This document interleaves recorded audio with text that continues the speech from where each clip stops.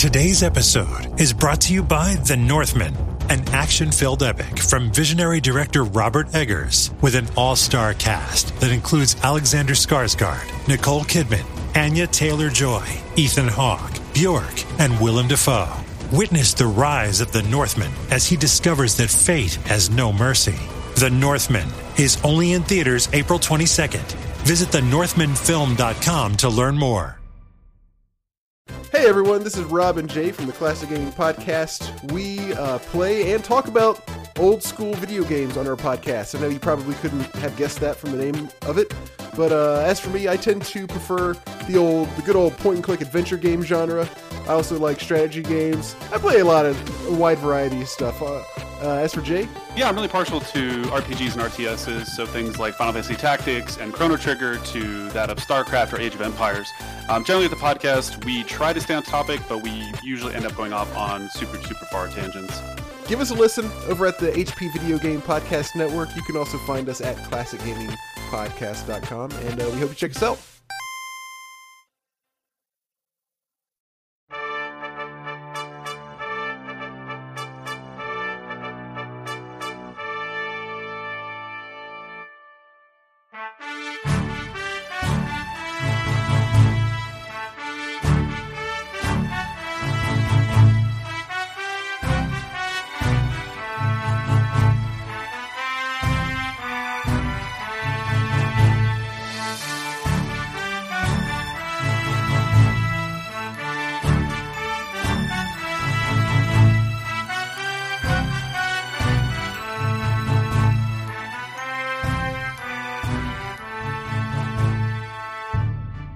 Go. What's going on, everybody? How are you doing?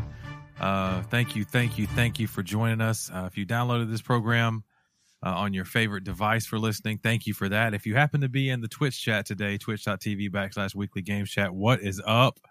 It is very good to see everybody. Some names we haven't seen in a while and some we see every week. So thank you. My name is Sean. This is Weekly Games Chat. It's a podcast that we I just mentioned Twitch, so you're like, wait a minute. Yeah, we record live there, the show. So if you come here, you get to see all the things that we do. This is episode 320.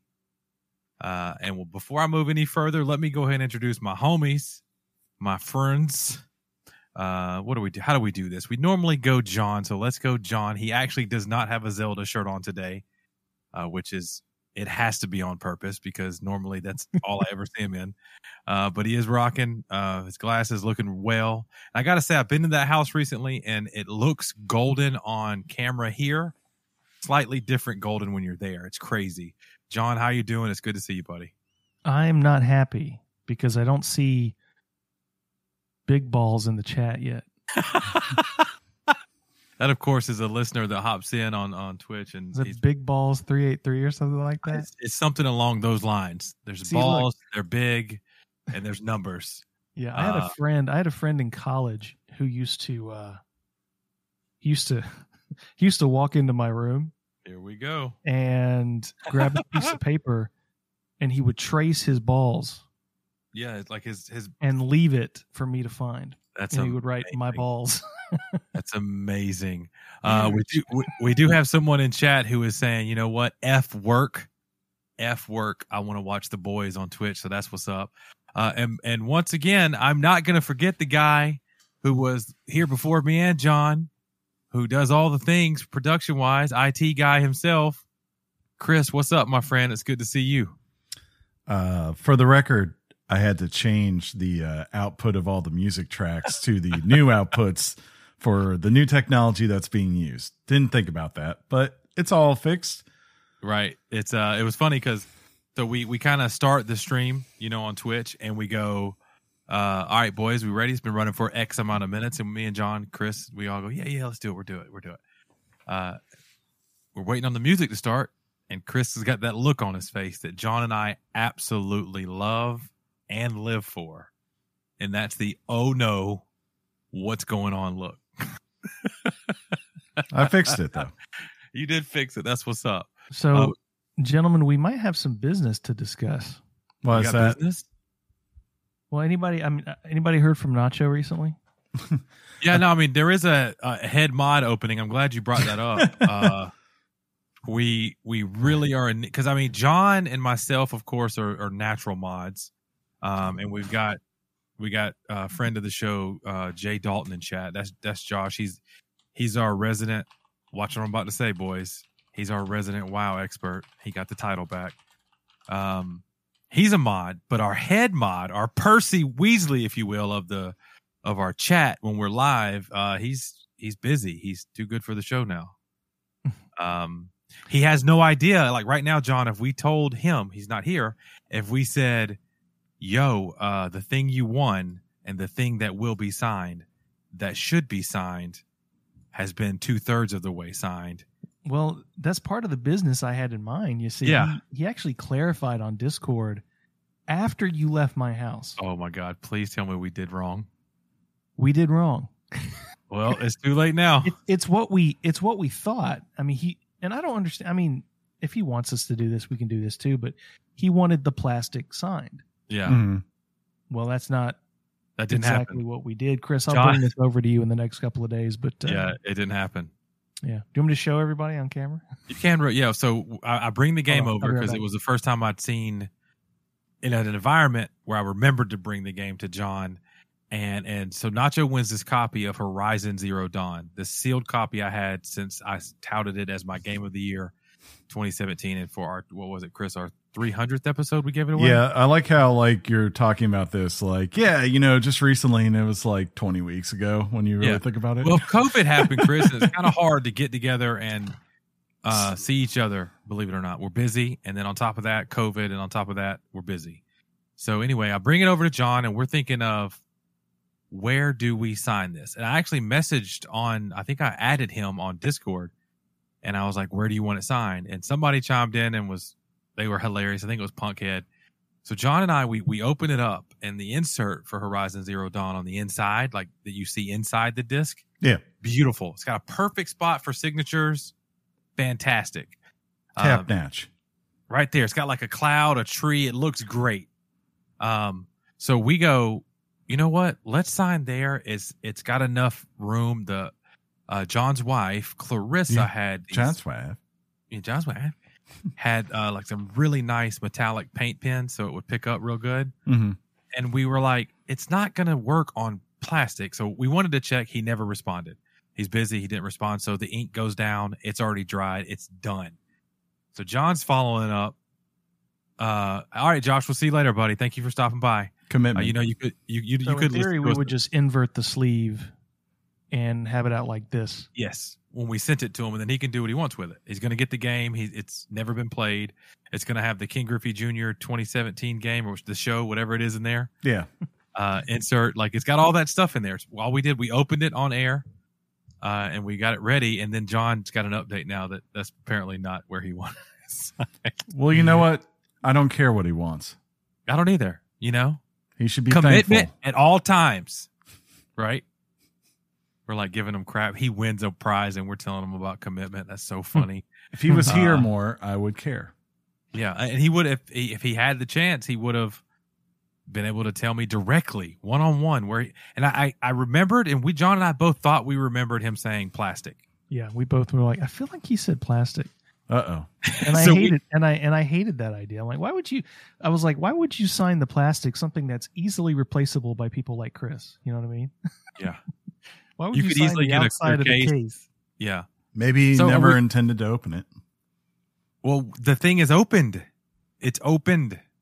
Remember, I opened it on air. He said, "Open it right now." Oh, It was okay. part of the whole celebration. So I literally pulled off. I don't know. It smelled great. It was going to be just the plastic. So if we messed it up, at this point, that's a good point by Simple Ricks, who's joining us in chat. At this point, just sign Horizon 2 when it's out. Right? Don't Exactly. play it. And but I think he's going to be fine with it. We wrote a nice little note in there for so if anybody wants to at Nacho in Discord and give him some grief for giving us grief on where we signed his copy of the game, that is a holy grail at this point. Mhm. At least for the fans and listeners of this show, right? The lore of this show. He's going to be all right. But John, I don't know if you watched a particular movie this week. Chris and I did, and I loved it. Mm. We're not going to do any spoilers, but of course we're talking about a brand new movie in the DC universe. John, did you catch it? Yeah, I made myself watch it. Made yourself. Oh, here we go. Yeah, I've never had any real practical use for the Suicide Squad. I've never cared about their story arc. I've never cared about its concept. Mm-hmm. But James Gunn got the opportunity to do Guardians with an R rating. I mean, to me, that's really kind of what it is. The first half is really entertaining. Second half sort of drops off a little bit, and it's I don't know. It just sort of outlives its welcome. It could have been maybe 15, 20 minutes shorter, but overall it was, it was okay. Yeah. I mean, I feel the climax. Yeah, one of those. I felt the climax of the movie. It left a little something to be desired, but it was also kind of awesome at the same time. And I don't know if at that point I was kind of ready, for the movie. Maybe like you said, maybe it could have wrapped up, which we never do, a little earlier. But I really, really, really, really like this movie. And like you, I don't care about the Suicide Squad. I watched the previous one, thought it was meh. I haven't seen the most recent Harley Quinn movie. Well, it's fun. I had a couple of laugh out loud moments. Yes. One of them was John Cena. When he first says the thing, when he's talking about the beach, to show off. No, he said, I cherish peace at all costs. I don't care how many women, men, children I have to kill to do it. Pretty much. And he says it in the way the characters don't even really almost hear him, if you will. It's kind of like I just thrown it over my shoulder comment, but it's hilarious. You're right. I die laughing there. That was hilarious. And he shows up in he had his tighties on. Yes. That was so. He's the biggest man there. Yeah. And his shirt is always too short. Like they go in this other thing and they get out of their costumes, if you will. His polo's like almost like up by his belly button. But the one I called Chris on, there's a sharpshooting thing that just happens. No spoilers. And the character that Idris Elba's playing basically says we don't like show offs. And John Cena's comeback, hilarious. I seriously wasn't ready for it. I start laughing and I'm calling Chris. Chris is downtown getting ready for a concert at that point. I didn't know it, so that was my bad. Chris did end up calling me back. For all of you wondering, does Chris leave you on red or does he call you back? He does. 100% time he calls you back. Yeah. And then usually follows up if you don't answer with a text saying, what'd you need? So yeah, that was, I'm glad you guys have that kind of relationship. Well, whenever I text you, I just don't get a response usually. Or I get a picture of you with a confused face. Yeah. If I would have, I didn't at that point, and this is 100% honesty, shooting straight and all that stuff. Yeah. I didn't think you watched the movie, John. Mm. You hadn't really talked about watching it. I've been hanging out with Chris. He had been saying, watch it. He was the main one saying 7:00 HBO Max. So it was just right then and there. I knew I could reach out to him. I guess it's because I didn't have anything else I was watching in the moment. Yeah. And I was like, well, Stallone's in this. I want to give it a watch. And who was Stallone? King Shark. King Shark. You hear it now, don't you? No, that's why Chris said it's his best performance. That's what I said. I said this is the best performance by Sylvester Stallone since Rocky. There's no question. No question in my mind on that. I honestly, I don't know how I missed that. Well, I know in the order of appearance of the cast at the end of the show, it wasn't like main person and then all the subsequent people. It was in order of appearance. So we didn't see the shark until after you saw the opening scene, which was, oh my God. Yeah, that's a great opening. He's my girl. when he's just there and he's got the part where he comes up and he's got a finger where he's trying to act like he's got a fake mustache. Like he's got a fake mustache. That's perfect. Dude, you're like a shark. But I mean, I saw you shake your head. I hadn't heard, and if I've just missed this, when John said it was more of a like James Gunn got his Guardians R rating. I see the correlation, not quite, but I see it. I mean. To me, James Gunn did a great job in this movie directing it, I think. To me, if you look at it, like the Guardians movies are the ones that are the outliers of his work.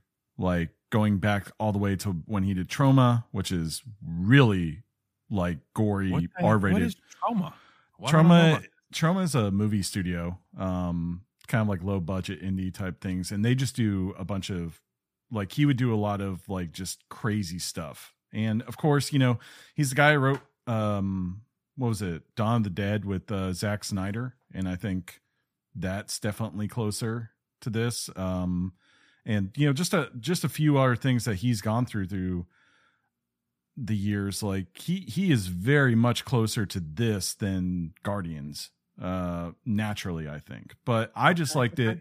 I just liked it because in the end, he actually made a true Suicide Squad film, right? Where I was like, oh, they figured out how to buy into this, where it's like, yeah, they're on a mission that makes total sense why they would use these people instead of Superman. They are on a mission where they have a cast that anyone is expendable for the most part, right? And therefore you never feel like anyone is safe or comfortable that everyone's going to be safe, right? Like there was maybe one character in all this that I was like, 75% certain she'll make it out of it. But at the same time, I was like, she's been in a few. Maybe she wants to bow out, and this is the way she gets out, right? Yeah. So, but what you just said, and I think maybe this ties back into what John said about how he's never seen a need for him. Yeah. I kept thinking, why is this division using the Suicide Squad to do this when all they have to do is call Superman and he could fly in and do what he needed to do? Yeah. But that's the thing. You get that reason halfway through the movie. Like it makes total sense why you would not send Superman into there's a twist. Yeah, like maybe the last part of the movie you would have brought Superman in, but not before then. But the pre-climax. But yeah, I think this is the pre-bus. I think this is at least tied now for, you know, post Nolan world, right? Nolan's his own thing, and I think that's still the gold standard. Are we talking about Christopher Nolan? Yes. Of all the DC movies that have ever been made, I would contend, you know, Dark Knight is still the gold standard that they will always hope to achieve and probably never will again. But I think it's definitely ties for the best DC universe, whatever you want to call this, since then movie with Wonder Woman. Snyder Cut, fool. No, Snyder Cut's all right, but it's, I mean, like I don't even have Snyder Cut above Shazam personally. Oh, yeah, Shazam is a more enjoyable film to me. I just like the relationship that Stallone seems to be developing with James Gunn, where it's like, hey, we have this little part. Can you come do this real quick? There's been relationships like that between actors and directors where it's kind of like a cameo or small part relationship. And I kind of like that. I mean, I thought the part for King Shark was obviously a Stallone part. I mean, it was almost, you could almost think it was made for him. I've got this thing in mind. I will say, guys, the pop is coming out in a couple of months for King Shark. A Funko Pop. And as far as I'm concerned, I'm getting a Stallone pop. So I can't wait to. Do you happen to know if you know about this already? If it's going to be a standard 10-inch or a bigger one? It has to be bigger, right? Well, 10-inch is pretty standard. Oh, that's we're talking about pops. 10-inch is the big one. Or is it the smaller one, or is it going to be a jumbo one? I don't know. Also, one of the greatest parts of this movie is just watching King Shark run, like trying to keep up with the other people. The way his legs move is hilarious. He's in his own world. Yeah. There's a lot there, and yeah, that's a good way to kind of button up, man. It's a lot to enjoy from this movie, right? If you let yourself want to enjoy it. If you go in and you want to nitpick, I mean, you can do that technically with every superhero movie, can't you? Sure. Yeah, I was just compared to a lot of these, it's like it hits the right tone. It's got pretty good pacing, and you know, it's just it's not worried about setting up something bigger, right? It's just, it's like, no, here's 2 hours of fun with these characters. And I do love the fact that it was gory and stuff. Like, because in real life, that's kind of, don't hide that. These guys rip through people. That's part of why I love The Boys so much, because it was what it was. Yeah. Superheroes can destroy you instantly. I mean, the fact that The Boys, the Flash kid, I forget his name right now, but the show starts off with him destroying somebody. Oh, what are you talking about, boy? Yeah. Yeah, that's a good scene. That's incredible. Yeah. Just for the listeners, I did finally finish the Americans. Yeah. And Chris had told me it was one of the best payoffs. Maybe not payoff. What was the word you said? One of the best kind of ways to end a series. They did it right. Yeah. I wouldn't say that the finale is like the greatest hour of television or something like that. And hardly they ever are. But I feel like it's one where you totally feel satisfied with the way things shake out. Like, whereas more so like you feel like wherever you've been leading towards in this show, you're not left hanging. At all. Yeah. Actually, completely the opposite. At the end of it, towards the very few moments of things start happening, and it's very rare that I and I don't know if I'm not heartless. It really has to be good to me, or I have to be truly invested in it. I teared up at the finale of this show. Oh, I was like, oh, that hit home. Okay, good job, Philip. I do want to, good job, Philip. I do want to be. I see that you got 10 days of quarantine left. If you are, this, you don't have to tell me any of this, because that what I call HIPAA. That's protected health information. You said you're in quarantine. You got 10 days left. Whatever you're in quarantine for, man, I hope you're good. I hope everything is great. And all that stuff. What is it? Foppish Sloth. What's up? That sounds, I said it like I was German. Chimes in on our Twitch chat and says the Americans is so good. Wannabe did just disclose, I got that COVID. It's horrible. I don't like hearing that. And best wishes, thoughts, and prayers, the legit ones, I'm going to send your way. And it's funny, Chris, I don't know if you saw Foppish Sloth a little earlier in chat. This is funny. And Foppish, you got to make sure you hit the follow button, because what you'll see, like last week, Chris actually hopped off stream. And what you saw in his place, Chris, can you bring it up real quick? Just for the folks in... I don't know what you're talking about. I was here the entire time. The whole time I was here. Yeah. This is just a different camera angle. It's just me. He's still here. That's on the ready. It was so crazy is that you are... you obviously have never maybe seen Chris in person, or if you have, you've never had a chance to... People left and right say that about my homeboy Chris every day. It's hilarious. It didn't happen until recently, though. And like once it did, about 2 years ago, it does not stop. Everyone's always like, "Hey, did I ever tell you look like Tom Segura?" John, I don't know who you get talked a lot, but people like either at work or at drive-thrus at Zaxby's, or even Chris and the WGC fans, they have said that I remind them of Danny McBride. I don't understand it. I don't have a mullet. Go get you a mullet. I got to go get me one of them mullets, and we'll make this happen. But, I've always said... Who's the guy from The Office that calls Jim Big Tuna? Oh, man. Dang it. Ed. We could Google this, guys, or somebody could tell us. You look like a cross between Danny McBride and that guy. Ed Helms. Ed Helms? I look like Ed Helms? Like, wait, I think I know. Checks out. That's funny. We're getting confirmation. Well, I look like what I look like. Can't help it. Huck's chiming in. What's up, Huck MS? Saying a little bit. It is what it is. We look like what we look like, boys. Can't change it. We are. It is what it is. Don't you love that? What else has been going on in your worlds? Anybody have anything exciting happen? I refuse to do old man chat, so I'm not going to talk about my chiropractor. Yeah. Well, yours, I wouldn't maybe. Yeah, if you've watched last week or listened, you kind of know Chris had a future or more adventures in that. That's fun. I DJ'd 3 times this weekend, which was fun. That's a rare thing for me. Was exhausted. So when you're DJing and you realize it's Sunday night, not Saturday night, and you have to go to work the next day, kind of sucks. But it was worth it. And the wedding I DJ'd was a beautiful, beautiful thing. If you happen to see that, I posted some stuff in some places. John, did y'all get that yard work done? Because I'm not ending this segment until I wish you on air a belated but official happy anniversary to your wife. Thank you. I did get that yard work done. That was so funny. Dug me a hole.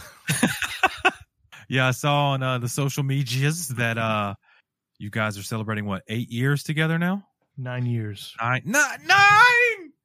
There you 9 go. years. That's what's up. congrats, man, and hopefully Which many, means- many, many more. I haven't lived with John for 9 years. Yeah, that checks out.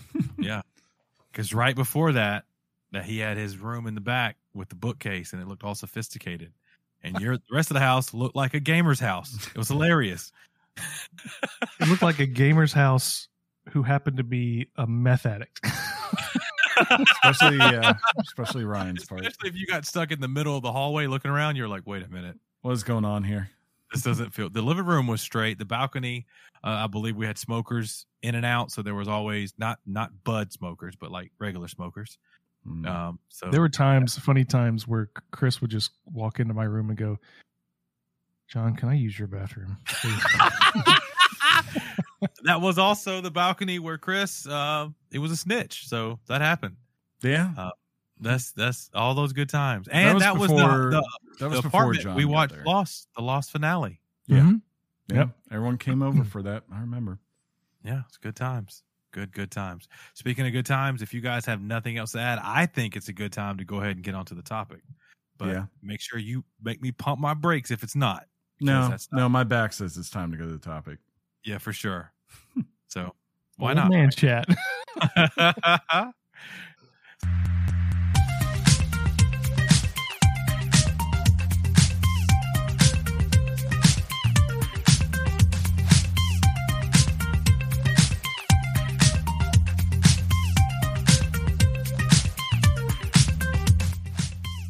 And we made it. We are here, ladies and gentlemen. We have made it to the land of topic timeness.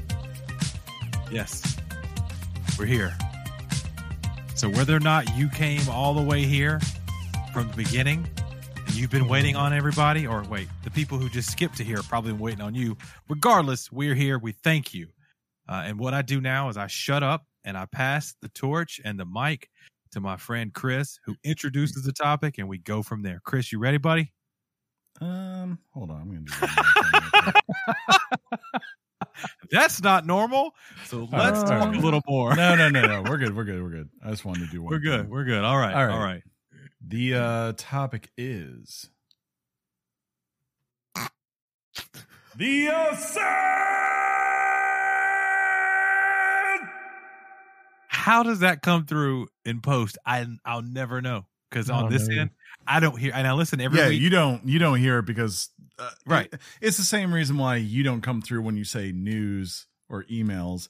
It's just that Discord has really crappy I know. amps. If you ever, in Yeah. front of all my friends and the entire universe that downloaded this podcast, if you ever mansplain that to me again, I'm going to See- take these headphones off and I'm coming to your house. And in a minute, they're going to see me right there by Darth Vader putting you in a headlock. See, Sean, a mixer allows a DJ. That's awesome. That's awesome. I'm excited to hear about this. You were excited for us to play this game together, and It's one that, like, I want to say it showed up for the first time about 2 or 3 years ago at one of Xbox's E3s, and I was like, "Ooh, that could be cool, right?" Because it just ain't that. Anytime you say cyberpunk, right, and it looks like someone's going for that, and they actually nail it. That is a big carry that can have a very nice payoff for someone like myself, at least right away. So that's we all like a good payoff. Wait, right, what? right. So this is the Ascent. For those who are unfamiliar, if you have Games Pass, you have this game right now on both console and PC. So that's I feel like all the reason you should need to go check it out, at least give it a whirl and see what it is. But it is the first game from Neon Giant, who, from my understanding, is a bunch of devs that like worked on things like Far Cry, Gears of War, Call of Duty, Halo, and they decide, hey, why do we let Phil make all the big bucks? Let's go make a game of our own, right? So, Fun fact: in about 2008, when I was going through a Daft Punk phase, I named my Richard Neon Sign for about 7 days. terrible. That's good. That's good. I'm just gonna let that bake in silence. But but yeah, it is a isometric top-down twin stick shooter that takes place on this What planet. did you just say? Isometric? Like it's got a nice isometric Top camera. down twin spike shooter. What did you say? Twin sticks shooter. Twin sticks. That means you use both the sticks. Yes. If you'd like a comparison of another twin stick shooter, Sean, it's called Geometry Wars, and you can go play that. Yeah, but I'm not going to. You should. Never. You can put some you can put some Daft Punk on while you play it. You'll love the visuals. Math be hard, yo. That's not. I don't think you understand how this game works. It says geometry in the title. Didn't Supergiant do some twin sticks? Supergiant. I don't believe they've done a twin stick shooter. Somebody did. Well, maybe it was the Resogun. Maybe it was Resogun definitely has twin stick elements to it. That was sure. nice.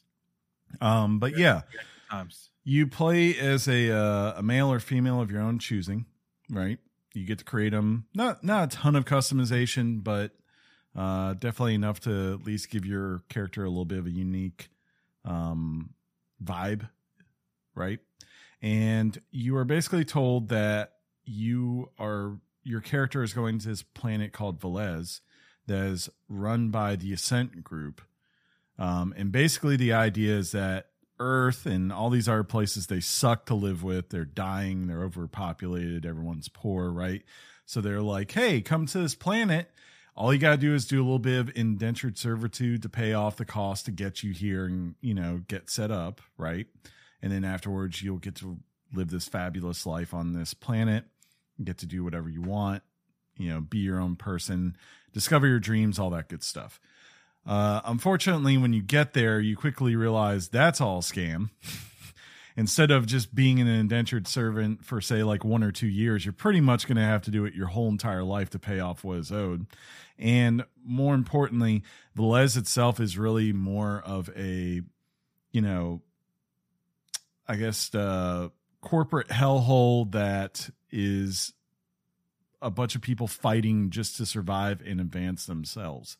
And case in point, when you start in this city, in this world, you start on the lowest rung of the city. You're basically like doing missions where you're going around places where there are, big water pipes that are keeping the city functioning. There's trash everywhere. You're going through sewers.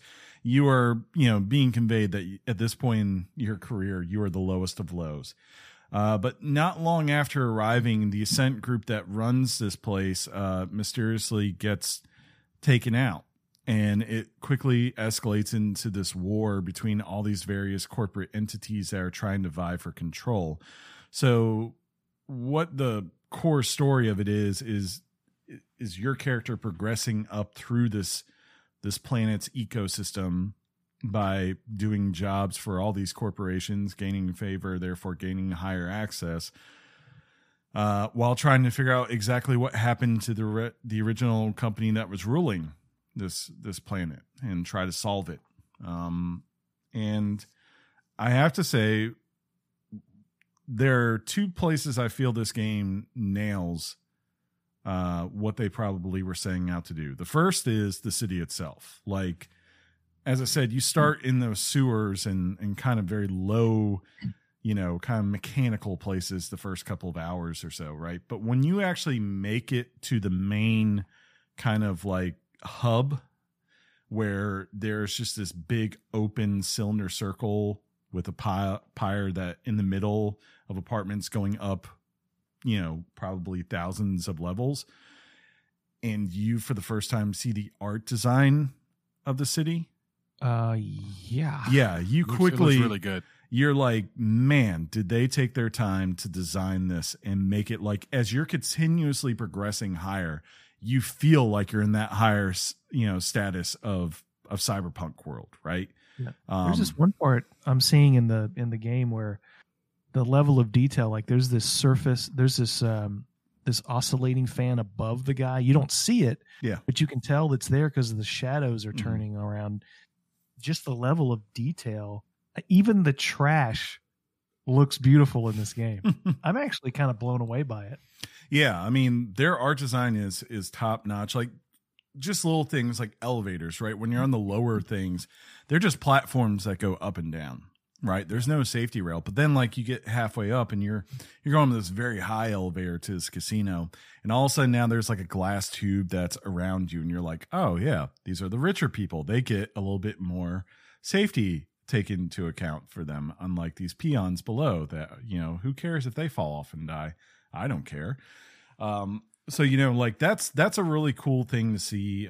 Just walking around the core city parts, because like every level or of the place is kind of divided into two zones. One that is guarded and therefore weapons are not allowed. And that's kind of like the city itself, where you'll see all the various vendors you can go to and find side missions to get, right? Those kinds of things. Versus the other part, which is just kind of the Old West, right? Like you can be walking down the street and someone can be pulling out a gun and again shooting at someone else, and you get caught in the crossfire and you're dead, right? Like, you know, that's why I imagine being in those parts for the regular citizens of Velez is every single day. The other part they really nail with this, though, I think personally, is the combat, which is the big thing. So as I said, it's a twin stick shooter. You'll start out with just kind of like a basic pistol. Eventually you're getting assault rifles. You could get, you know, machine guns, RPGs, RNG type of guns, ballistic type of guns, submachine guns. You know, you can have various types of tactical stuff, from anything from like an EMP grenade to a drone, robot that can do various things depending on what type you're putting out there. You have augmentations that you unlock over time that can be anything from just like a hydraulic slam to throwing out these like little spider robots that act as like little kamikazes, and they just go and try to find enemies and blow themselves up. You have the Iron Man type of like, you know, open your chest up and all of a sudden just shoot this huge beam that will eviscerate anything that's walking in front of you. I love you 3000, Chris. Right? Always. Make me tear up. But yeah, like there's just a ton of options with the combat, and the combat feels really good. The AI is fun and smart. And the way you have to fight is also interesting, because it's not a typical twin stick shooter. Like I think of things to way back on Xbox 360, like I Love Zombies, where it was just consistently different types of zombies coming at you, and you're just kind of going and moving your character around in a circle, trying to make sure that none of them ever get too close to you, right? Mm-hmm. Here, you have different types of enemies. You have those that have swords, you know, or just, you know, fists that are consistently trying to rush you.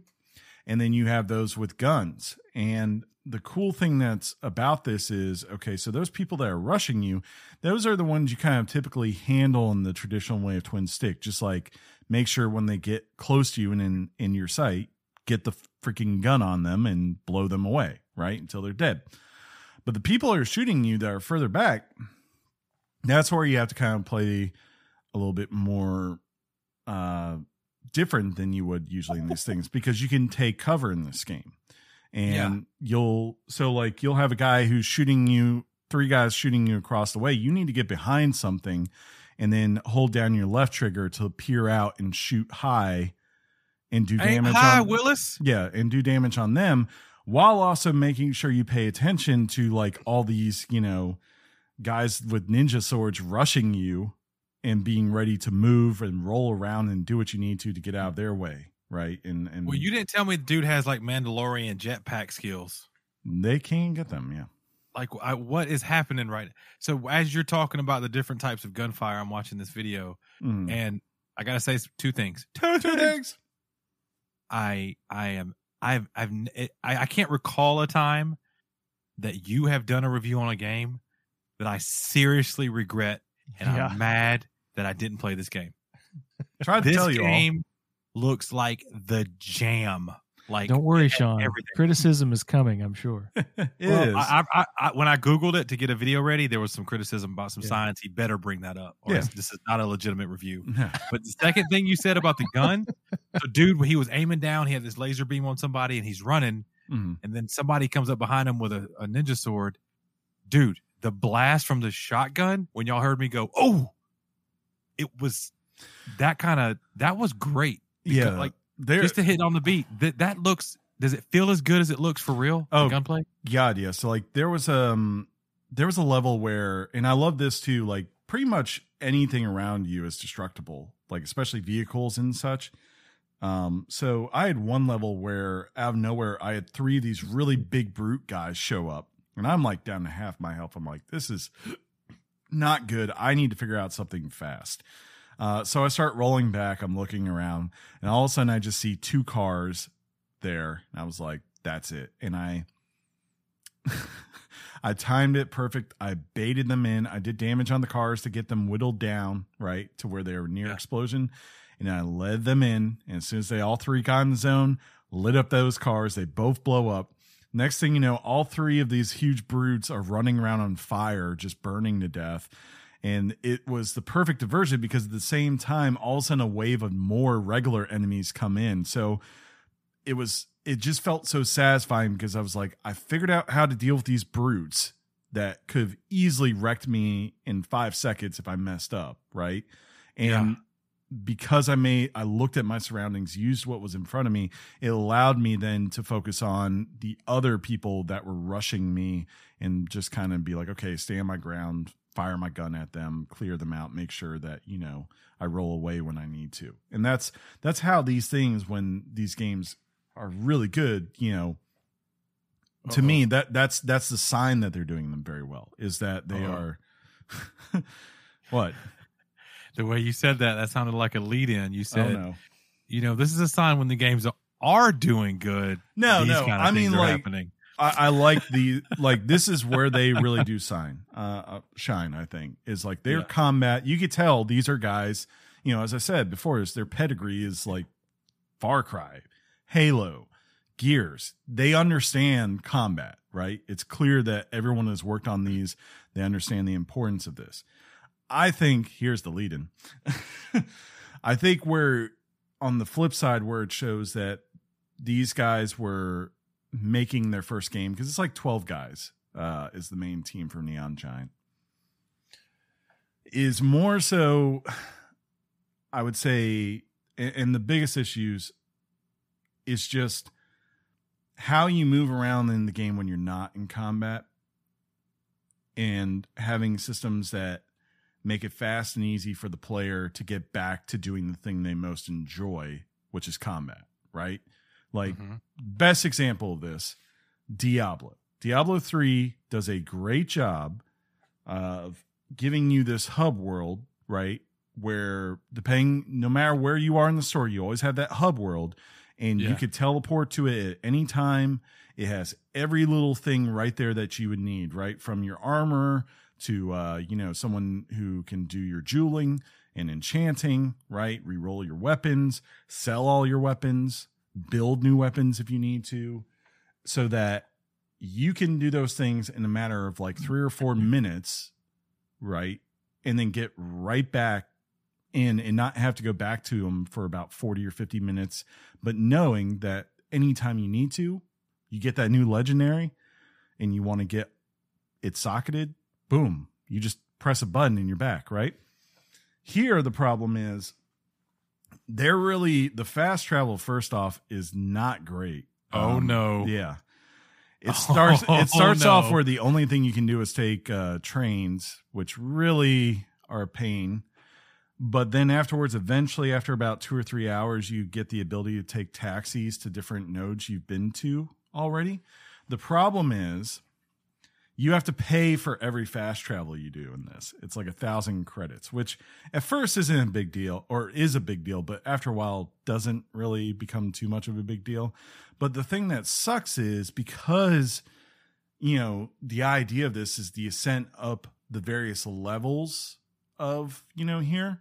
I can't just go like, I could have a meeting with a person on the 4th or 5th level of this city in a place that's way down the line. And then all of a sudden I get sent to something that's on the very first level. So the way this has to work is I come out of that meeting on the 5th level. I have to fast travel to the elevator. So that's 1,000.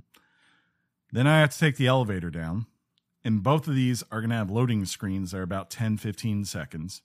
Then when I get down to that third level, I have to fast travel over to the elevator again. Take the next one down to the second level. You know, it's a consistent cycle of not being able to navigate around because these are really hard, big levels. And the thing is that your character, no matter if you're in combat or if you're out of combat, is always moving at the exact same speed.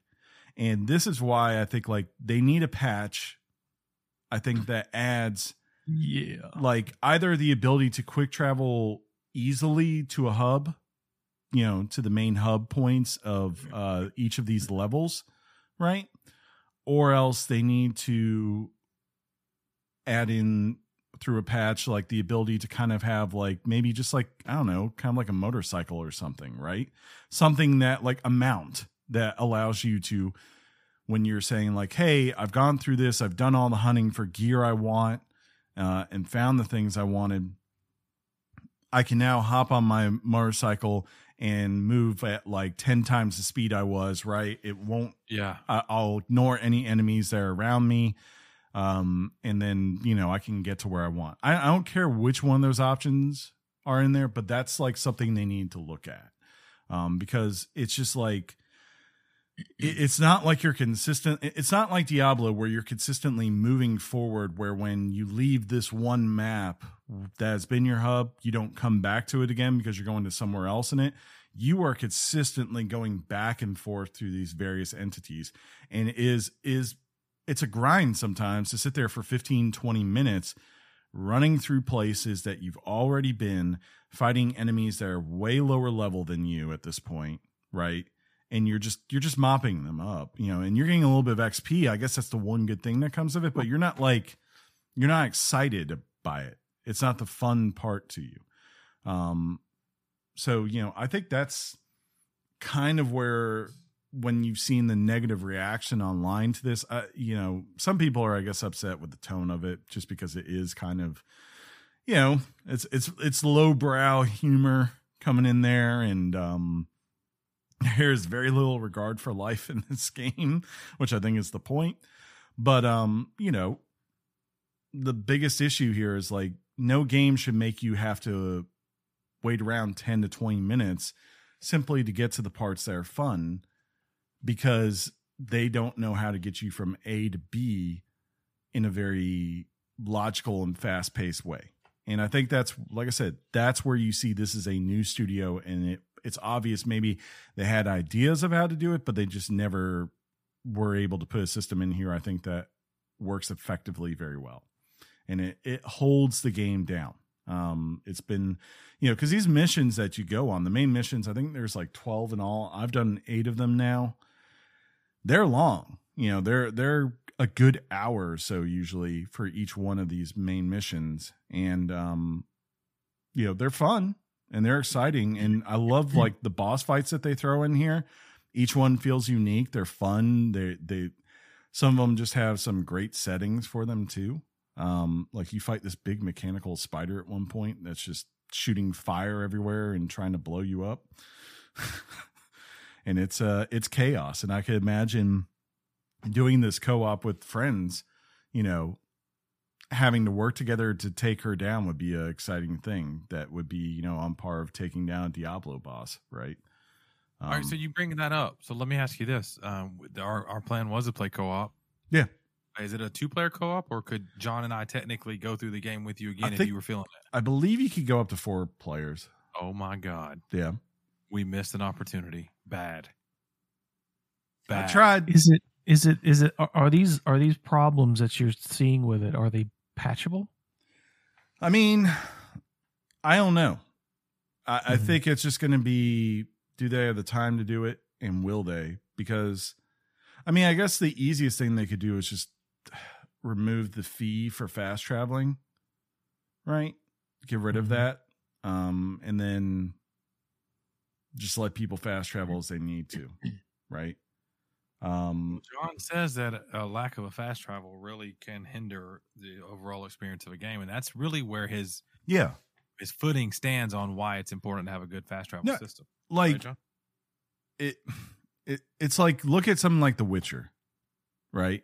The Witcher is Wait a minute. What's the game called? The Witcher. Episode 1. We're all the way back. The Witcher 3. go. Okay, so you have Witcher 3 where huge open world, right? And I can get in that game and at any point be like, gotten something done and be like, oh, I need to go all the way to Novigrad to turn this thing in. And I can pull up the map and go, oh, wow, that is a click away. That is a good bit, right? Yeah. And at that point, I can decide to do one, two things. I can either, hop on my horse and decide to just take back roads and stuff and clear out secondary things I need to do, which is fine. But if I'm like to a point in the game where I'm like, no, I just want to turn this in and move on, I can also just travel literally down the road for about 10 seconds to a street sign, which will allow me to fast travel to Novigrad. And that's what you want. You want options for the player where they... Well, maybe that is a simple patch. Add some signs that actually say the right things on them. And you're able to fast travel to wherever you need to go. I love a good patch, but I also love a simple patch. Yeah, good, nice, simple, just. But like I said, I think that's where you see that's where their weakness is. They don't know yet as a studio how to design these things where they're thinking that in mind. They were just thinking about build a cool world and build a great combat system. And that's where they deliver. You don't think that Xbox as a company or a studio didn't, I know it's not an Xbox, but their Xbox.com is highlighting this game right now.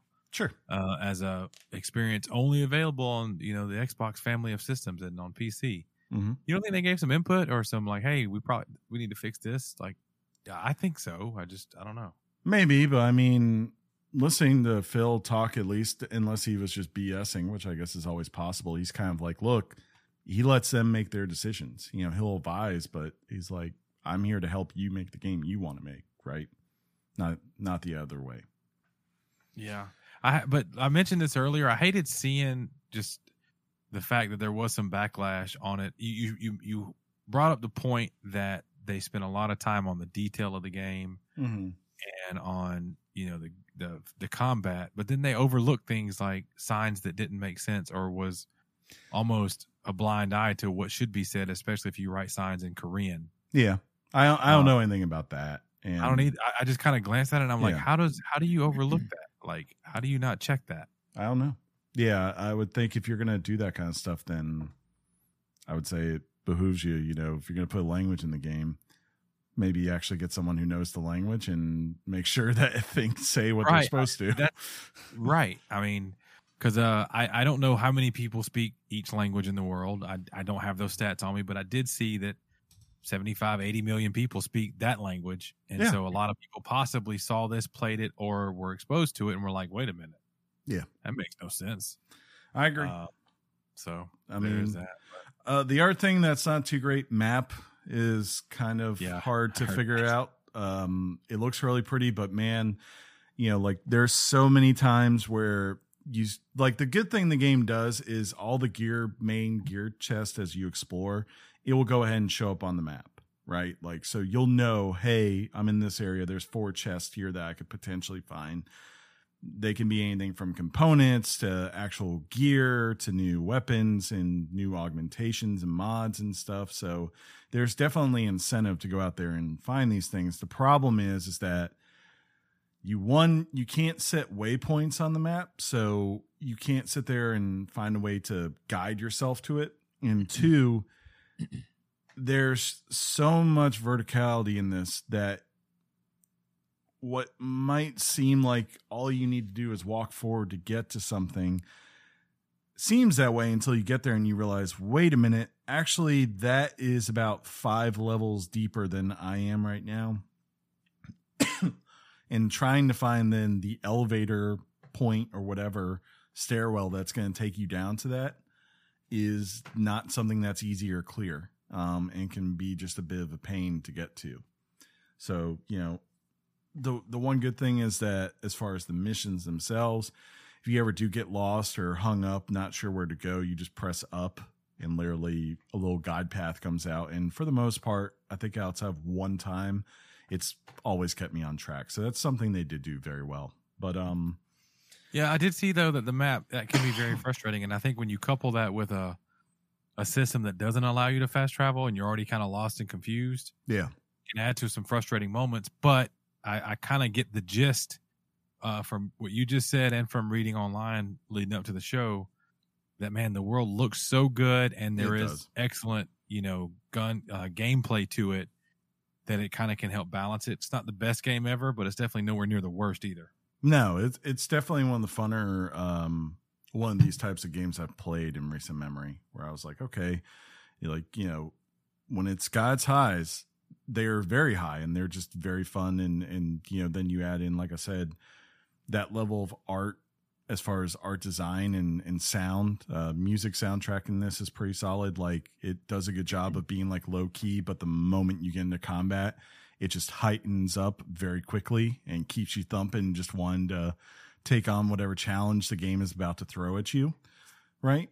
So, that's when the game is its best. And then, like I said, the downside is the other part where it's like trying to get to the next thing. Sometimes it can be a bit of a chore. And it also makes, I think, side missions something that you really have to think about. Do you really want to take these on? Because it's going to be sometimes a good bit of fast traveling, which is money, or a good bit of walking, right? To get to where you're going. The other thing that I don't understand with the side quest, they dole them out where it doesn't make sense why they're doling them out when they do. Like, I went to one part of the game. Every time I end up a new hub, I always go and I look for the side quests. I usually pick them up. And I'm looking at some of these. This is point in this game, I'm like level 7, right? And I'm opening these up and it goes suggested level 23. And I'm like, why is this being handed to me right now? Like, what was the point of giving this? Because if I'm not smart enough to catch that, right? If I'm just like perusing and just clicking on the thing and going like, oh yeah, this isn't too far away, let me go try this, it would be like walking into an instant death trap, right? Because everything's going to be 10 levels higher than I need to be to face it. So I don't really understand that part of it either. And that's kind of like what it is. Like, it's puzzling decisions of logistics in this game, coupled with great art and great gameplay. So that's nice. Yeah. I want you to whip it out and slap it on the table. Let's make sure no one in our Twitch, this is their bonus. I don't think it's the table you want me to slap with it. This is a bonus for joining us in Twitch. If you've got any questions for Chris right now, we got just a few seconds to ask him. I will point out the Wannabe Gamer, when you were talking about fast travel, said one wheel would be great for traveling in a game. Yeah, I agree. A one wheel would be great. That'd be pretty dope. But yeah, dude, great review. And honest to God, I'm serious. I texted John. I was like, dude, I think we have to play this game. Yeah. If you guys want to play, let me know. I'll be down. Would you? But all right. So would you play? I asked you that a minute ago. You'd play it again? It got some replayability for you? I mean, the cool thing about it is you could always do a different type of build for now. I kind of just went with what was put in front of me. So my guy's pretty much just running. I pretty much have only upgrade my assault or my minigun and my energy assault rifle, because energy weapons are really good against robots. But I would love to come back and like play with you guys with a different character where maybe I build him up to be more of like just a tank that shoots out RPGs and ballistics and all that kind of stuff. Like, cause that would be fun. I haven't really messed with any of that yet. So I don't know. But yeah, Richard, I think right now I've gone back and forth on it, and I'm going to pull a classic, from IGN before they kind of change the way they do reviews. And I'm just going to give this at this point a 7.8, which is to say it's very good, but it's not very great, and the main reason being that there are just these little issues, I think, that hold it back, from being something where I could get lost for 30 or 40 hours. Right. Versus here where I'm like, unless I'm playing with you guys, when I do finish the story, I will be glad to be done and I will move on, and that'll be fine. Are you playing it on PC Games Pass or console Games Pass? Console. Typical. Yeah. Got that 1X, bro. I would too. I've heard there are some issues with the PC version, especially the Steam version of the game. Has some direct 12 issues. But my back kind of said, hey, you're going to play this on console, Chris. And I was like, okay. Anyways, I should shut up and we should do some news. You should shut up. Shut your face. Shut your mouth, dude. I got this on recording. People now know how you verbally They abuse know me. now. That's what's up. How would they know? How would they know, dude? They're going to know. They're All gonna right, know. let's do some news. Hot off the press and straight to your ears. Weekly Games Chat presents the news. News. Hey, thank you so much for coming to the news section. And this is where our news team, of course, has put together just a plethora of pieces of news we feel you need to know. We're going to start off with news. What?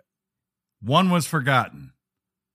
And I'm getting it on the record right now, Sean. Is this the hold up? Is this the remix? Yes. It has to happen. You're so dumb. You're supposed to say this after one of your back-to-backs you got. I wasn't going to do that, though. That's being presumptuous. 3 is too much. 2's enough. You got 3 now. If you do this. No, I mean in a row. Why? We're having some technical difficulties. Now I got to mute John because that's going to be terrible for people at home. They'll be fine. They'll understand it's a bit for 2 seconds, Chris. Why Guys, you gotta be... Idris Elba. You know? Yeah. You know him from The Wire, Sean. You know him as Bloodsport. I know him more as Bloodsport now, apparently. Guess what you're going to know him as next, though? SpongeBob SquarePants? No. Oh. Idris Elba has confirmed that he will voice Knuckles, the Enchada, or Echna, or what? I don't know how you say that word. What is it called? You know, if you were going to take over a news segment, you should know how to say all the words in your bootleg story. Well, I was hoping. Yeah. Bootleg. But yeah, he will voice Knuckles in the sequel to the Sonic movie. He posted a picture of the legendary Knuckle. Yeah. To good old Instagram. And we've already heard that Sonic's friends like Tails will take a more prominent role in the upcoming sequel, though no news yet who will be that. It'll probably be like Chris Helmsworth, right? The way this is going. It'll be Chris Helmsworth and Idris Elba as Knuckles and Tails. While he's doing that, he's not giving us another season of Luther. So thanks. Thanks. I don't think we'll ever get another season. Now you made John angry for no reason. You hijacked the beginning of the news. You didn't know how to say words. And John he's mad now. The rest of the show. I don't care. Yeah. It had to be done. It had to be done. John, there is some news about the Indie World Showcase. And I'd like to know about it. So if you would be so kind, sir. I want to tell you about this showcase. You ready for this? I am. Nintendo has announced a new Indie World Digital Showcase. Let me slide this over to where I can see it. You would say for today, John. Yep. Sorry. For today, this is happening today.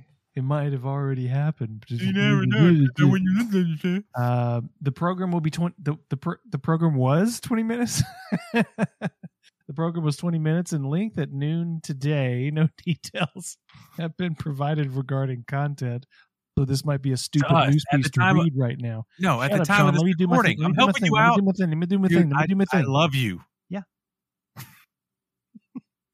No details have been provided regarding content. However, one brand new announcement is usually announced during these presentations. This will be the first showcase since E3 presentation in June.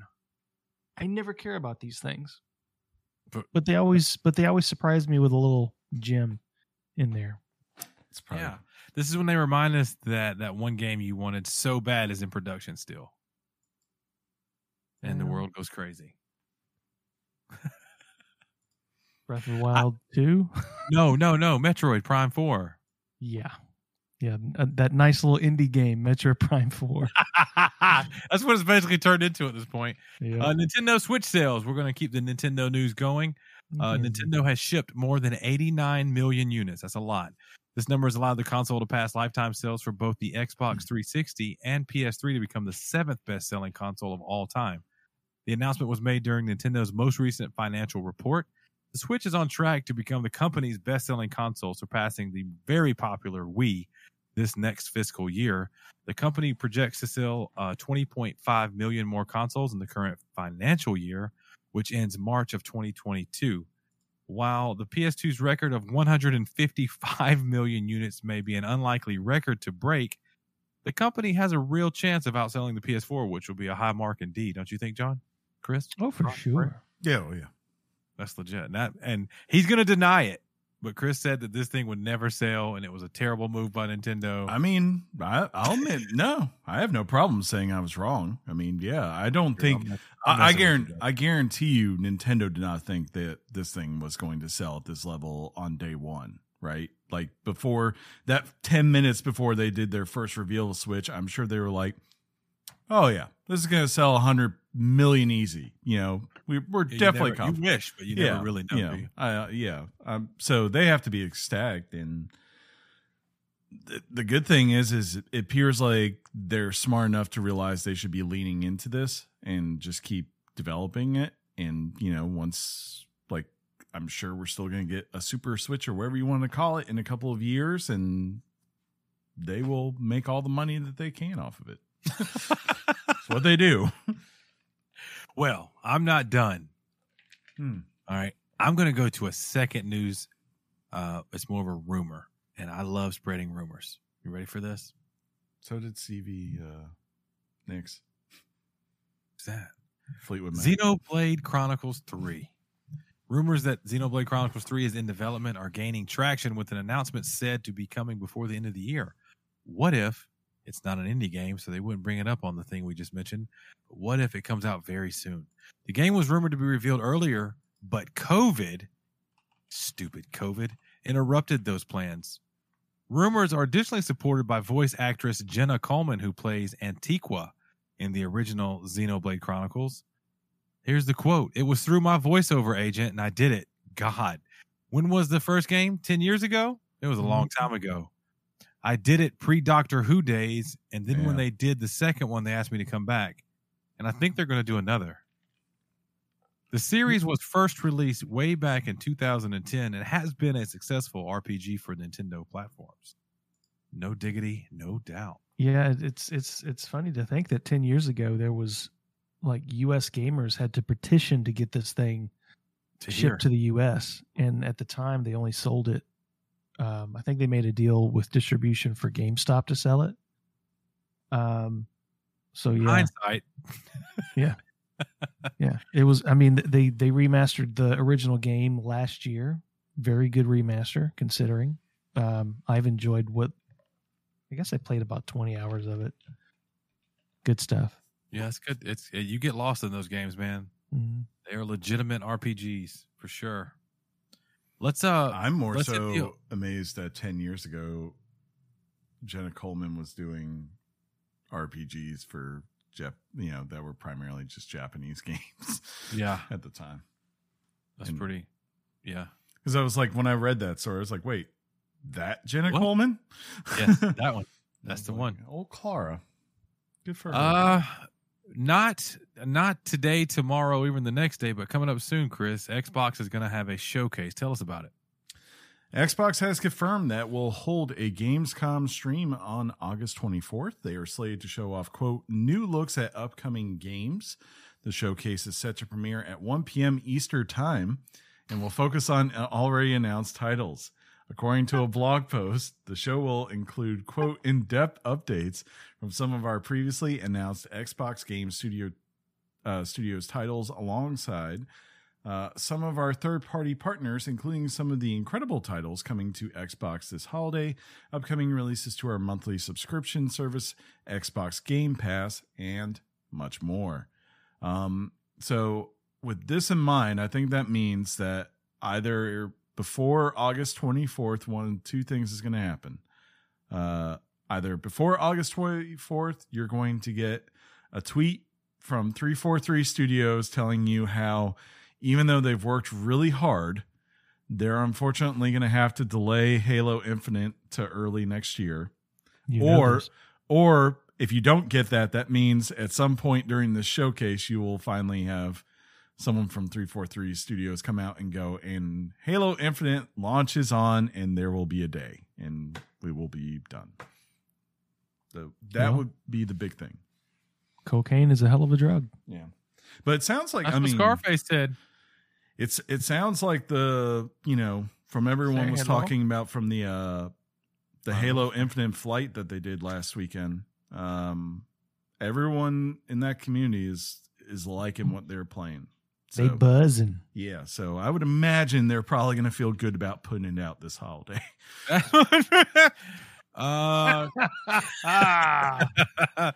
Chris, the train doesn't stop on the Xbox news. We've got some indie showcase highlights as well. Yeah, some good stuff from this. Stardew Valley is coming to coming to Xbox Game Pass and to PC Game Pass later this fall. Sam and Max Save the World Remastered is now available on Games right Pass. now. Yes, Cool. I never played those games. Ollie Ollie World has been revealed to be 120 FPS in 4K and will be released at some point in winter of this year. Origami 2, a sequel to 2016's Origami, is a stealth game heading to Games Pass on September 17th.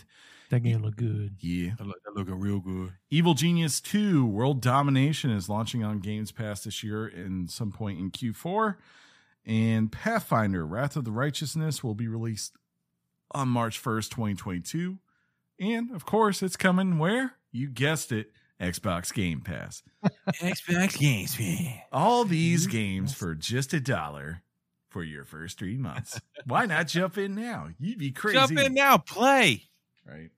Speaking of something that one of us really wants to jump into, there's a release window. I'm kidding. It has to do with Dead Space. John? I love a good release window, don't you? Yeah. Now, according to reports, the Dead Space remake is aiming for a fall 2022 release date. It's like a year from now, John. Yeah. Ish. Sources familiar with the development of the game have said that Dead Space could launch as early as fall of 2022. When approached for a statement, EA said, and I quote, "We haven't shared a release date for the game, and we don't have any comment based on the current rumor or speculation, but we are glad people are excited for the game." In 2022, EA Motive is going to shut down. They're going to cancel this game, and we're just going to be upset. And you're going to be the most devastated ever. So much so that I will have to resign from this podcast. Because there's no point in moving on. All There's you no ever point. wanted was a Dead Space remake. Yeah. That's it. That's it. Once it comes out, I'm retiring from everything. From like all the things, bro. If that scenario presented itself, John, and on the cusp of that game coming out, if that company just collapsed, there'd be a huge fallout. There really would. This game, at the earliest, you heard it from me first, is coming out at the earliest early 2023. They're not going to hit a fall date. It's just not going to happen. You never know. If What did you I say? doubt Mitch Dyer one more time, I will doubt Mitch Dyer any and all times. Who's Mitch Dyer? He's a punk. he's a former IGN editor who works at EA Motive as a writer now. Oh, Yeah. That Mitch Dyer. Okay. Yes. That dude. More fallout for Activision Blizzard. Key advertisers. Sorry. Let me start over. Tires. I'm apparently drunk off Coke Zero. Key advertisers such as Coca-Cola and State Farm say they are reassessing how to move forward with Activision Blizzard's popular esports league.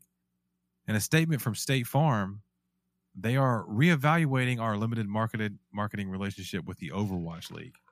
They've asked that none of their ads run for the time being, I should say. Coca-Cola says it's aware of the allegations surrounding Activision Blizzard and is, quote, working with our partners at Blizzard as we take a step back for a moment to revisit future plans and programs. So, yeah. The backlash indeed continues, but major moves have been made and shaken up at Blizzard. And I got to say, if you played World of Warcraft, you got a letter directly from the developers of that game directly right there for you to read from them. And everybody's kind of hurt about the story. They don't like it. They're glad things are happening and changes need to be made. Yeah, I think there was another story. There might be a spot open. I think there was a story this afternoon that even came out that said like their shareholder group pretty much said they're not satisfied with what they've seen so far, that more people need to go. And that was like maybe the first time where I was like, oh yeah, Bobby, you might be in trouble if they're upset. That's not a good thing. So we'll see. Well, shareholders are trying to keep their stock price up. They're scared. Yeah, of course. They want their money. Got to make that money moves. Speaking of making money moves, if you're a fan of Chris and a deep voice saying finally, I've got a good piece of news for you. We have arrived at finally this week. And Chris, we need you to say that. Finally this week.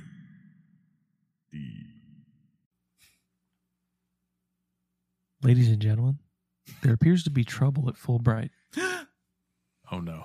Fulbright, the celebrated developer behind Gone Home, is receiving reports regarding a toxic work culture with Steve Gaynor, the studio's co-creator. At the center of the issue, speaking with Polygon, 12 former employees of the company reportedly said that their decision to leave was at least partially due to Gaynor's behavior towards staff and in particular women on the team. Staff spoke anonymously out of fear of retaliation, describing the work environment as, quote, controlling, with workers feeling, quote, undermined and demeaned by Gaynor.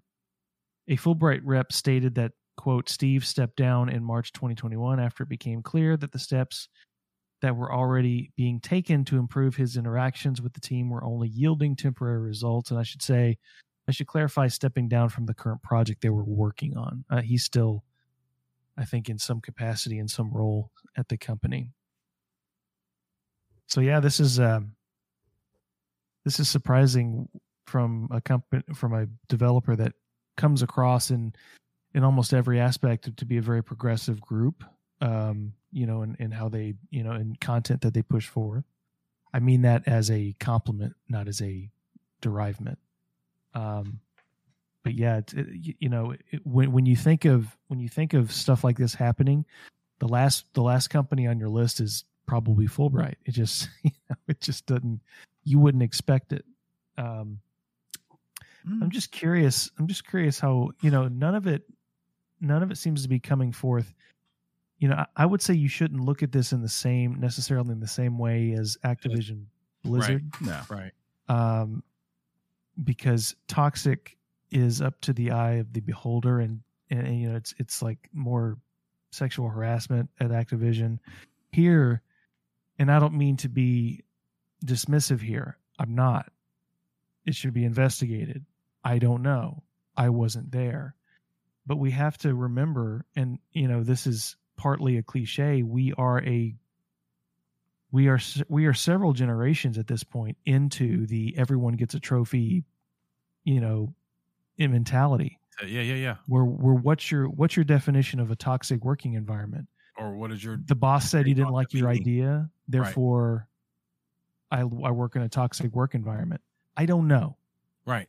And you said that out loud. I thought that as you read the story too. I'm like, what is this, like the sergeant from a Full Metal Jacket, and they can't handle that kind of sergeant? Well, if it was a sergeant from Full Metal Jacket, he should be fired. I think it's. I'm saying, like, is it that? No, I think I don't know. And I wouldn't be surprised just because of who he is, where he came from, where he worked at. This sounds like someone who worked for Ken Levine, right? Like that kind of environment where it's like you have these people that they have this vision in their head. They think that they are the center of everything, and it's about appeasing them. And unfortunately, when you're in that environment, if you have someone who's really creative, it can yield some really, Ken Levine's proof of this, right? Like, made two of the Gaynor's greatest. proof of it. Yeah. I mean, Gaynor made, worked on BioShock 2, turned out something great. And then goes off and works on Gone Home again, something great. Tacoma is a solid game too, I thought. But at the same time, the thing that happens as you go to these studios is that these people become so demanding, they just don't realize maybe some of the stresses and hardships they place on these people in the way that they're treating them, where it's like, it's not like someone just saying, I don't think that idea is going to work. It's more of like, some of them can just become belittling, I guess is the best way to say it. They don't necessarily even realize they're doing it. The big thing I would say is like, imagine being a person that works at one of these studios and you're trying to do your best here. And at the same time, you do something, you spend weeks upon it because the boss asks you to do it. And all of a sudden you've been told to crunch, push your way through, get it through, do 60, 70 hours. And all of a sudden he comes back and says, no, we're going to wipe all that out and I need you to start again. And we're going to do again, you're going to have to crunch this through. And imagine having to repetitively do that.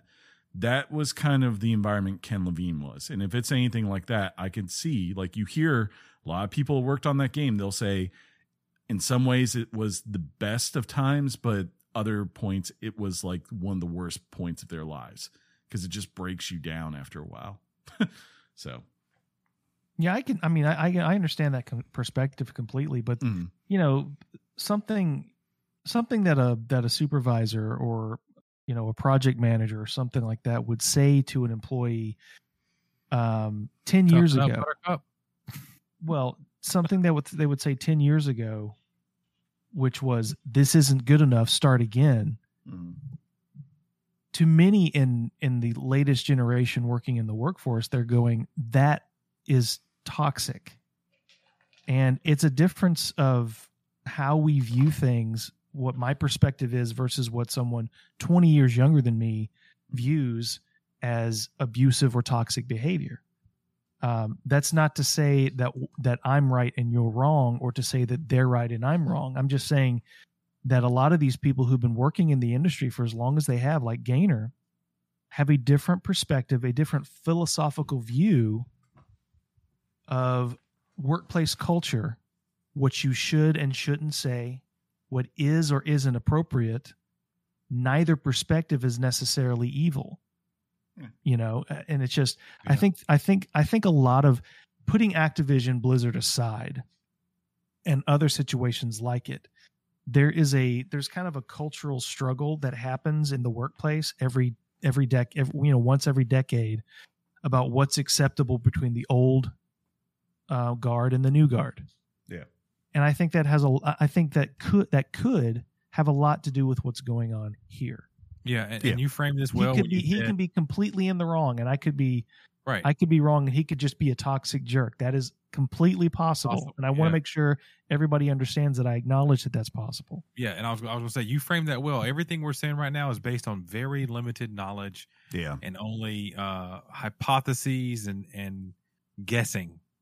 It has nothing to do with actual facts. If it comes out later that, he was like a mini, I don't know, name somebody bad at the workplace, then we're gonna be like, that's not cool. Mm-hmm. That's it. So I mean, I'll say with these kind of people, it's not something that is new or whatever, right? Like Steve Jobs is a notorious a-hole to work for, right? Mm-hmm. And we often forget about that because he produced some of the greatest things ever. But like, there are people who will tell you, say like, they didn't shed a tear the day he passed away because they worked for the man. And, they've had to be in those scenarios of dealing with his ego. And, I guess maybe it's a little bit different if you're Steve Jobs versus you're the guy who's making Gone Home. And maybe that's why the people here are like, I'm not trying to change the world, man. I'm just trying to make a good video game. We can be civil as we do that. I don't know. But I do know when this music comes on, Sean. Oh, yeah. I ask you, do you want to wrap it up? And I do know that normally I just say never. And John says, just to be safe.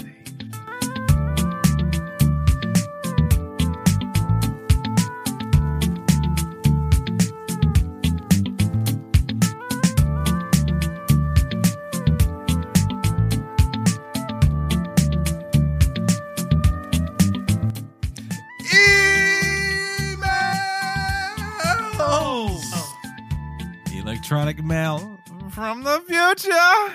All the way from the year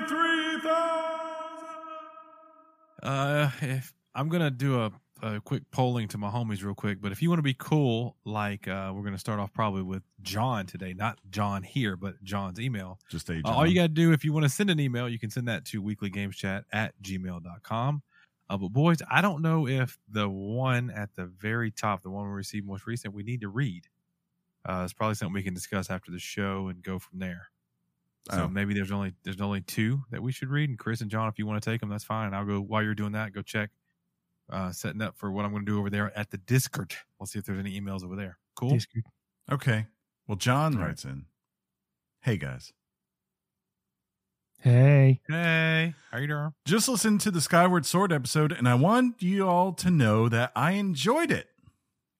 I'm a huge Zelda fan, and Skyward Sword was the only Zelda game I wasn't able to play on my own time due to not owning a Wii. During high school, a friend let me borrow his Wii and wanted everything back before I was done with the game. It wasn't until a year later that I was able to finally play the game in full. While I do have my gripes with this game, I personally think it is the best story in the series." John agrees with you, I think, on that. I'm close. Yeah. The HD remaster has improved the game tremendously. The only thing I can complain about is it's very linear compared to other titles. Anyways, aside from that, I have a funny story for you guys. As I was listening to the episode, I was sitting at my computer doing stuff for work. My 9-year-old stepson asked what I was doing. I said, "Working." His response was, "You work for Weekly Games Chat?" That's what's up. I'm surprised to learn this too. And I thought it was the coolest thing ever. I didn't tell him no due to the excitement on his face. As far as he was concerned, I work for T-Mobile and Weekly Games Chat. Thank you again for all that you do and keep living the dream, John. I love it, man. This is, I think, your second email, because the other one we learned about you getting a really good job. It may have been like one of the things you really wanted to do and work at T-Mobile. So this is great. My 10-year-old often, and she's been doing this for a while, she'll come in, and she always has. I'll have Discord going through the day, and I'm hanging out with the homies while I'm working. And she thinks that we're not working. It's hilarious because they don't know how it was a word called multitasking, because kids are dumb and they can only do one thing at a time. Ain't that right, Tinley? All right. John can only do one thing at a time. Yeah. true. Hopefully he can read the next email. Harrison. Why am I reading this? I don't know. You just say what it is. So Harrison wants us to know that yes, Oh, those are cool though. his 12 Funko Pops, 2 big ones, not a single box harmed. Let's see. Okay. Got some Overwatch, some Makes Dragon us Ball smart. Z. Yeah. Okay. I can't tell. I'm going to zoom in. That's the Goku 28th World Tournament Pop. Ooh, that's nice. That one's out of the box, though. Oh, it is. That's just the Oh, yeah, it box. is. Unless it's Well, invisible. That's He's what he there. said. Huh? I think he's there. I don't know. Who's there? What are you talking about? Oh, 2 big ones. Is Chris having a stroke? Like, what's I think happening? He's having a stroke. Like, what is happening right now? No, I think he's in the box still. You just can't see it very well. I zoomed in as far as I could. I don't see him. Yeah, he's not in there. But yeah, that's all the emails we're going to read this week on weeklygameschat@gmail.com. Of course, that is one option. Another option is to join our Discord, and there's an email section if you want to drop us, some knowledge, kind of like Punkhead did today. This is fantastic. I love it. It ties right in. It was sent today as we started recording this show. And Punkhead says, reason today's show /topic, which was the Ascent. I'm going to guess between an 8.75 and a 9.50. If I had to be exact, 9.25 from the Big Richards. Boy, is he going to be wrong. Bugs aside, the 12-man team did a great job world building. Music is great. Level of detail is awesome. For a twin-stick shooter, I think they did an excellent job. Agree. I give it a 4 out of 5 on the girth scale. Ooh. So we weren't too far off. If he's 4 out of 5, I mean, it's like an 8 on the Richard scale, right? So that would mean like for me. Well, why didn't you give it an 8 then? Give it an 8 then, Chris. You didn't. I went with a 7.8. Yeah, you did some old school blah blah blah. But anyway, if anyone is looking for a platforming Metroidvania Souls-like game, I recommend Metroidvanias. Yeah, Metroidvanias. Punk recommends Grime on Steam. It features one of Sean's, that's me, favorite gaming features, stamina bar. P.S. He says F Alabama, and there's a picture of the poll which was released on Tuesday. And I'm sorry to say that Alabama has garnered 63 first place votes. Clemson in at number 2, Oklahoma at number 3, but they did get 2 first place votes. Roll. He ends it by saying San Dimas, I hope I said that right, high school football rules. So for all the San Dimas high school football fans that are also listeners Bill of this show, Ted. what's up? How you doing? Okay. And remember, if you want a link to that Discord, you got to go over to our Twitter, twitter.com/weekly games chat, and our pinned tweet, which we've left there forever, is an open invite to join our Discord community. Let me check out some notifications, and we're seeing a lot of stuff by Greg Miller. He didn't mention us, but whatevs. Chapman Maddox says, hey guys, this week's episode was one of the best this year. That was last week's Skyward Sword episode. You owe me, I think it's £39.99 because I was not planning on buying Skyward Sword. John cried and my money went, peace out. That's what's up. I'm just going to tell John to say that now for everything he likes. And yeah, just say that will sell it for whoever we need to. We'll be like, but it was, I did tweet back and said it was good to hear from you. And of course, game on. Appreciate you very much, Chapman. So the next Doom game is going to make me cry. Right. You think so? Yep. Forza Horizon 5 made John cry. That's funny. Yeah. He also hit us up on the DM with Nintendo Life. He hit that in there, and it said a Limited Run Games is publishing SNES and Virtual Boy retrospective books. That's pretty cool. I'm gonna try to figure out how to share that to our main thing, and we'll figure that out for sure. Let me go to our main page. Let's see if we have any new follows this week, because I think that's all we're going to do over here on Twitter. No new followers. We still got one pending. I'm not going to say that name again because apparently you don't care that it's pending. Fine. Once again, if you want to find us and get in touch with us on any of these ways, Weekly Games Chat. Wait, do I need to tell Chris that since that's it, probably start the music? Before we start the music, I thought to bring up, you know who sent me? Yeah. Because this is video games. Brad sent me an invite to X Defiant, and I wanted to message him back and explain why I will never play X Defiant, but I didn't have the heart to do it. Why would you never play X Defiant? I refuse. What is X Defiant? X Defiant is the Ubisoft Battle Royale whatever thing that has like people from the Division. What? It's going to be like SOCOM and that other game back in the day. Yeah, I refuse. Well, you said you explained to him why I will never. No, I thought about explaining. I did not. I think it should be clear to people who have listened to the show why I would never. Because then why? Because they're doing my boy Sam Fisher wrong. Oh, okay. They won't give him his own game. He's terrible. He is. Yeah, he's terrible. He's an overrated hack. Who like sucks at stealth. Kind of like this. You could never handle it. Man couldn't sneak his way out of a cotton pillow because no sound. Yeah. Now, so basically, at this point, let's go ahead and let you remind you of what everything is. This has been episode 320, and thank you for however you listen to this show this week. We appreciate you. If you do want to get in touch with the show every week, all you got to do is either send an email, a tweet, or come to the Discord. Email weeklygameschat@gmail.com, twitter.com/weeklygameschat, and our Discord is right there for you to do. Unless the boys have anything else, that's it. I'm going to basically say we're good to go. Wherever you do find us, make sure you leave a review. We appreciate that, and it helps new folks just like yourself find us, and that helps us so much. Like I always do at this time, I'm going to look at Chris and John. I'm going to say game on Chris, game on John. Game on Sean, and game on John. Game on, everybody. I like how he does that. Now's the time where I usually say my tagline. Hurried up. Just say your tagline. Peace out, everybody. Your mom's box. Thug life.